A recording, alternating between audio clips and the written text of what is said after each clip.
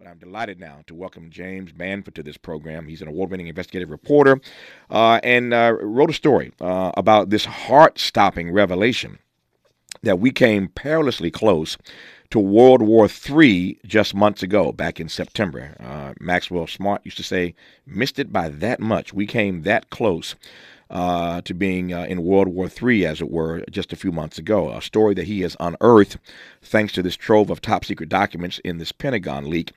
So we'll talk in a moment here about how shadow war over Ukraine nearly triggered a nuclear holocaust. And once again, I'm delighted to have as our guest for the next 30 minutes, James Bamford. James, how are you, sir? Great. Thanks for having me on your show, Tavis. Man, it's my great delight to have you. Thanks for your story. I want to make the most of these less than 30 minutes that we have here. So, again, I don't want to color this first question too much. Let me start with this. Tell me about the leak of these papers, and then we'll go straight way into what you found in these papers. Well, the leak came from a airman, a U.S. Air Force airman, who placed documents on a web page. He was part of a chat group, and he wanted to educate some of his fellow chat members, so he put the documents beginning last year on the chat group. And nobody knew about it. The Pentagon didn't find out about it until just recently, and then it was discovered that he put hundreds of pages of classified documents on this chat group. So they're out there. They're out there on the Internet, and some of them are extremely revealing about what the U.S. government has been doing. Yep.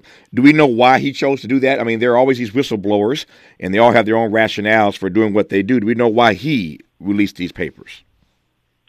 Well, he hasn't said himself, but according to some of the people who were on that chat group, the reason was he was sort of the leader of this chat group, and he would talk about international issues.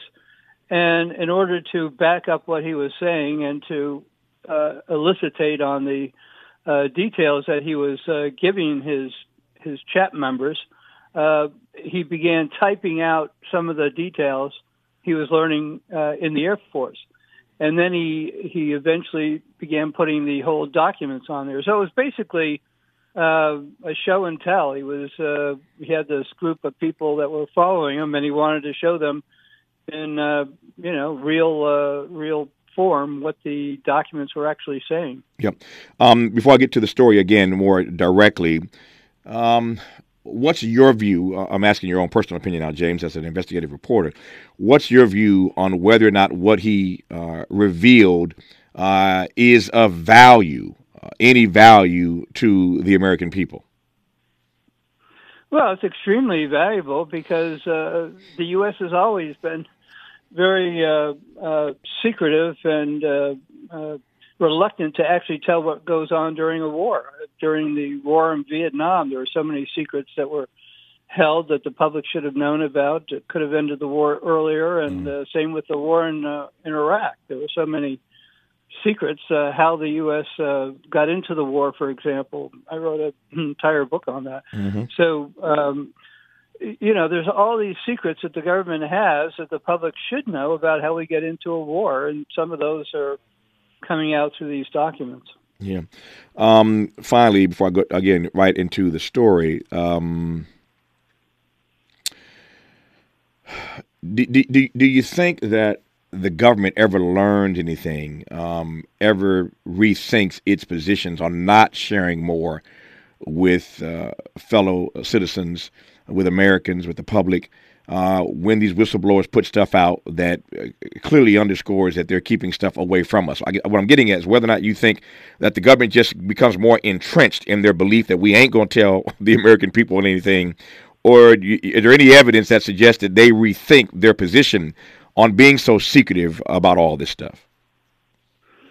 Well, they say they do, but there's no evidence that they do, and it doesn't matter whether it's Democratic or Republican. They're both do the same thing. They both hide this key information. So it's lucky that the U.S. has whistleblowers every now and then. Mm-hmm. I was the first one to interview Edward Snowden in Moscow after he took his documents from the NSA, and nobody knew that the NSA was illegally eavesdropping on Americans until he released those documents. So So no, it's leakers that sort of reveal what the government's really doing rather than the government itself.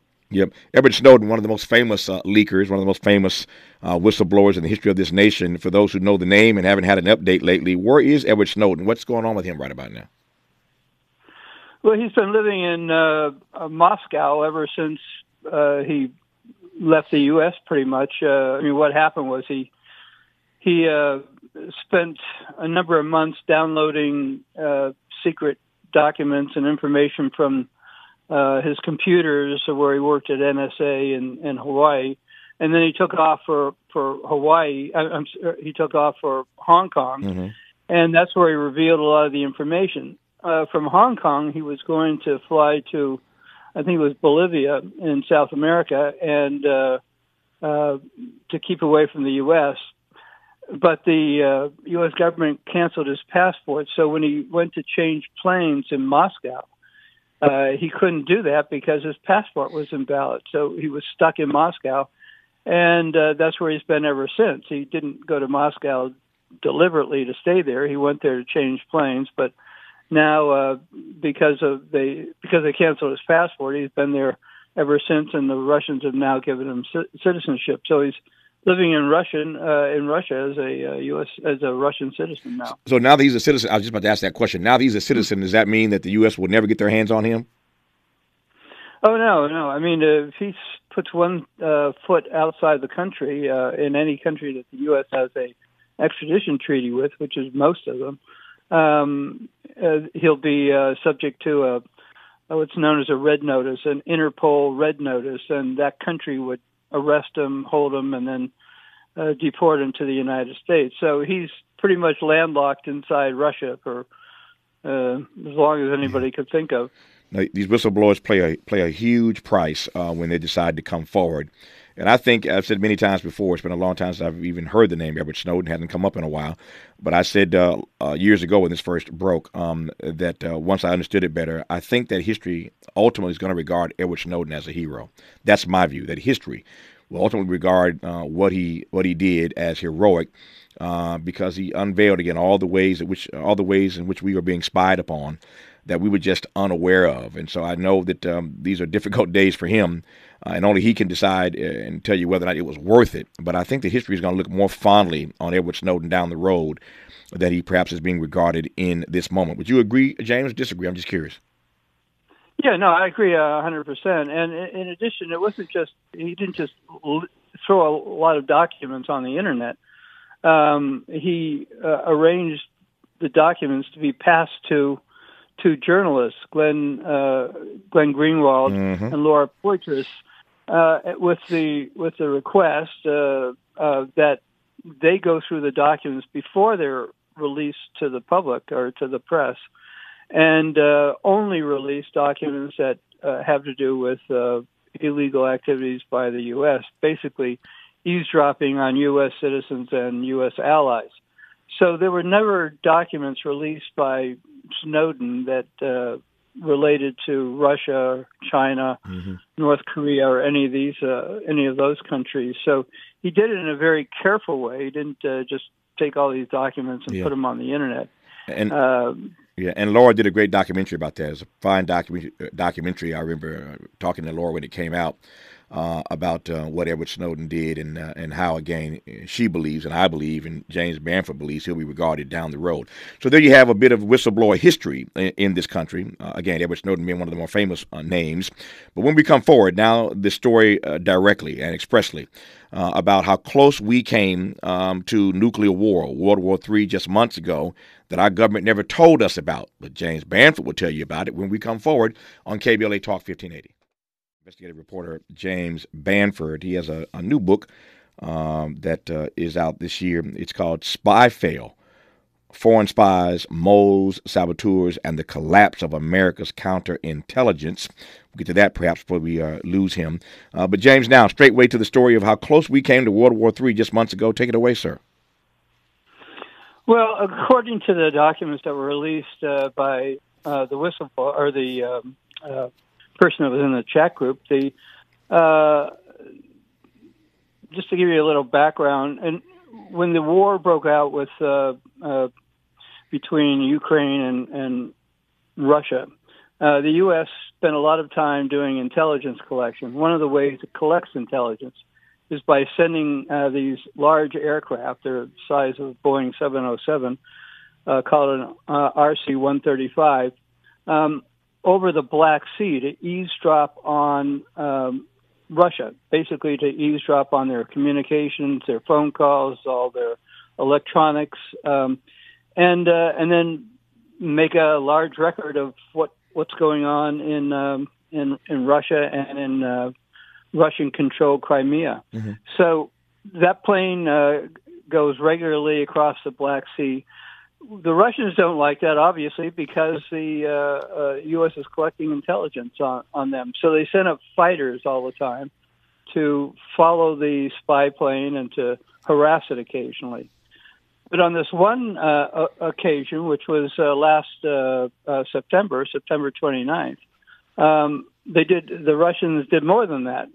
At one point, the Russians fired a missile at the U.S. spy plane. And according to the documents, it was a, quote, near shoot-down. What happened was that the pilot of the fighter got a miscommunication. In other words, he misunderstood command from his headquarters back in Crimea. And he thought that the commander said to fire the missile at the U.S. spy plane. He said the opposite, not to fire a missile. So the missile was fired, and luckily there was another glitch. That second glitch made the missile misfire. So it came very close. It came just basically within a breath of not shooting down the RC-135 with over 30 British signals intelligence people on board.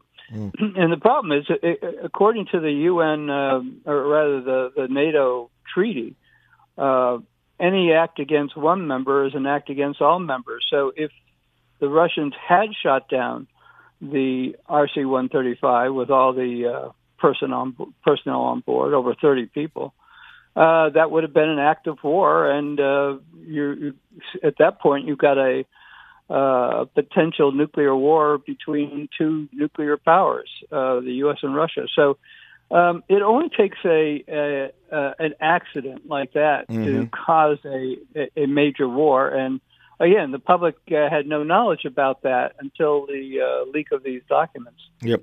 Let me stay at the point you've made just now, James, which is that it would have started World War III because, again, an act against one member of NATO is an act against every member of NATO.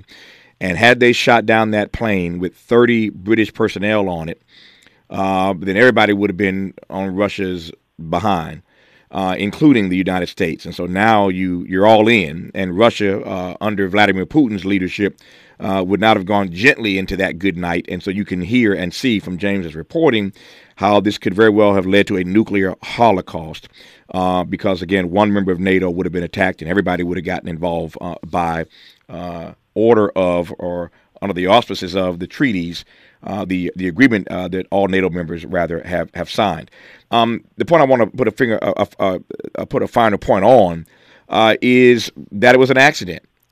And it's scary to think we came that close to an all-out war, but it's even scarier to consider that it would have all started, James, because of an accident. I mean, that's eerie for me. Right, and that's what happens when you have two nuclear powers that are exactly launched in a proxy war. There are so many accidents that can happen, and accidents that can lead to a nuclear war. Mm.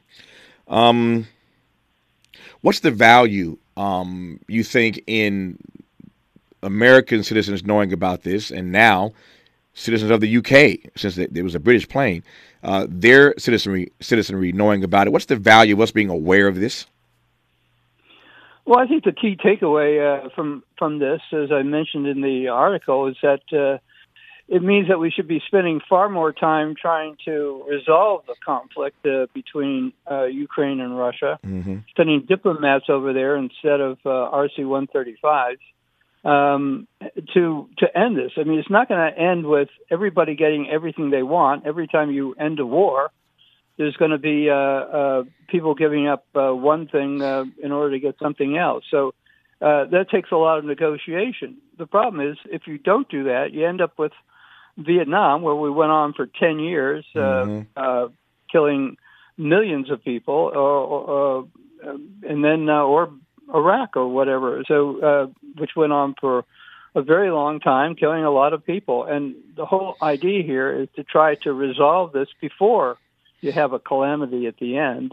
And what these documents showed is how close these two countries can come to having that nuclear holocaust. I mean, there's been talk numerous times during this proxy war between the United States and Russia over who has more nuclear weapons and who is tougher than the other one in terms of nuclear power, or nuclear weapons. So the fact that there's been this tough talk and there's an ongoing proxy war, all you need is a spark, and this is what this was a spark that could have launched a much bigger war. I'm glad those two glitches, we all should be grateful, even though we didn't know anything about it. Now that we know about it, we should be grateful that those two glitches occurred and that rocket did not hit that plane, because to your point, all hell would have broken loose had that happened. Let me ask you a couple more things right quick in the time I have left with you. Number one, since you mentioned the war, what's your take, James? What's your viewpoint on how long this thing has lasted? I did not expect when Russia invaded Ukraine that this would be ongoing as long as it has been. How do you read that it's still going on? Well, that's one of the other things that came out from these leaked documents is that the U.S. keeps the U.S. government largely, and to a large degree the media, keeps insisting that the war is going to end fairly quickly, that the Ukrainians are going to be victorious, and so forth.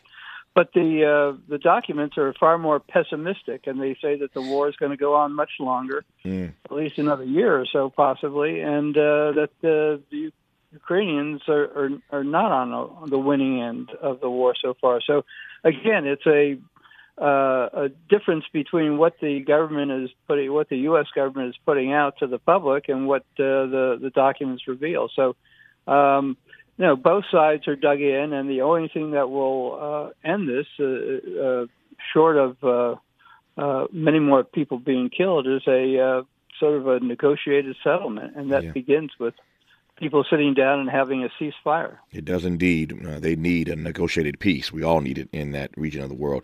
In the few minutes I have left, let me turn directly to your book, your new book. It's called Spy Fail: Foreign Spies, Moles, Saboteurs, and the Collapse of America's Counterintelligence. I want to tee up one specific thing in this book that I'm aware of now, and other readers are as well. The Trump campaign's collusion with Israel, Benjamin Netanyahu, the Trump's campaign's illusion with Israel. In the 3 minutes we have, give me the top story on that. We can read more about it in your book, though, James.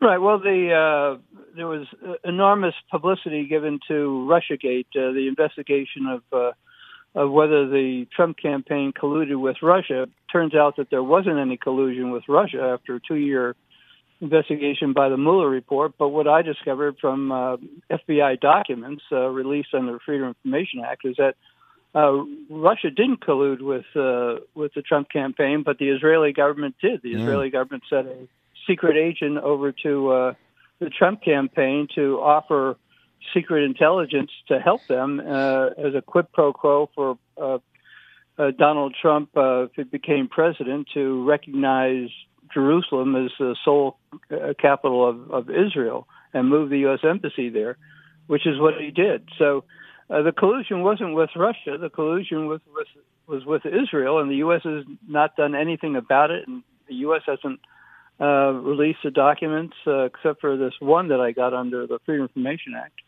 and it hasn't arrested anybody. So, again, there's been a cover-up of this, and I think it's outrageous that this could go on. What was the bait that Israel used with the Trump campaign? Well, Israel had eavesdropped on the Russians, and they picked up the fact that the Russians were eavesdropping on Hillary Clinton and stealing her emails. Mm-hmm. Before the U.S. even knew about it, and they were offering that information, that intelligence, to the Trump campaign. In other words, inside information on the Hillary Clinton campaign. So that would have been very, very valuable. And again, it was totally illegal. There were all kinds of laws broken by this happening. What do you make of the fact, finally, James, that our eyes were, to your point, your brilliant point, your spot-on point, that our eyes were on Russia and Vladimir Putin, but the real persons who were colluding with the Trump campaign was the Israeli government. We were just watching the wrong target, were we not? Well, for 2 years, we were certainly watching the wrong target, and the press deserves a lot of blame for that because they kept pressing the issue constantly when there was nothing there, and the U.S. government wasted 2 years of taxpayer money investigating a plot that wasn't taking place, and then missing, or else certainly not doing anything about the real plot that was going on, the plot with Israel. In retrospect, now you understand better Donald Trump's Israeli policy because he was in collusion with them, according to this new book from James Bamford, in colluding with Russia, with Israel rather, and its leader Benjamin Netanyahu, to do what they wanted him to do once he elected president, which he did anyway.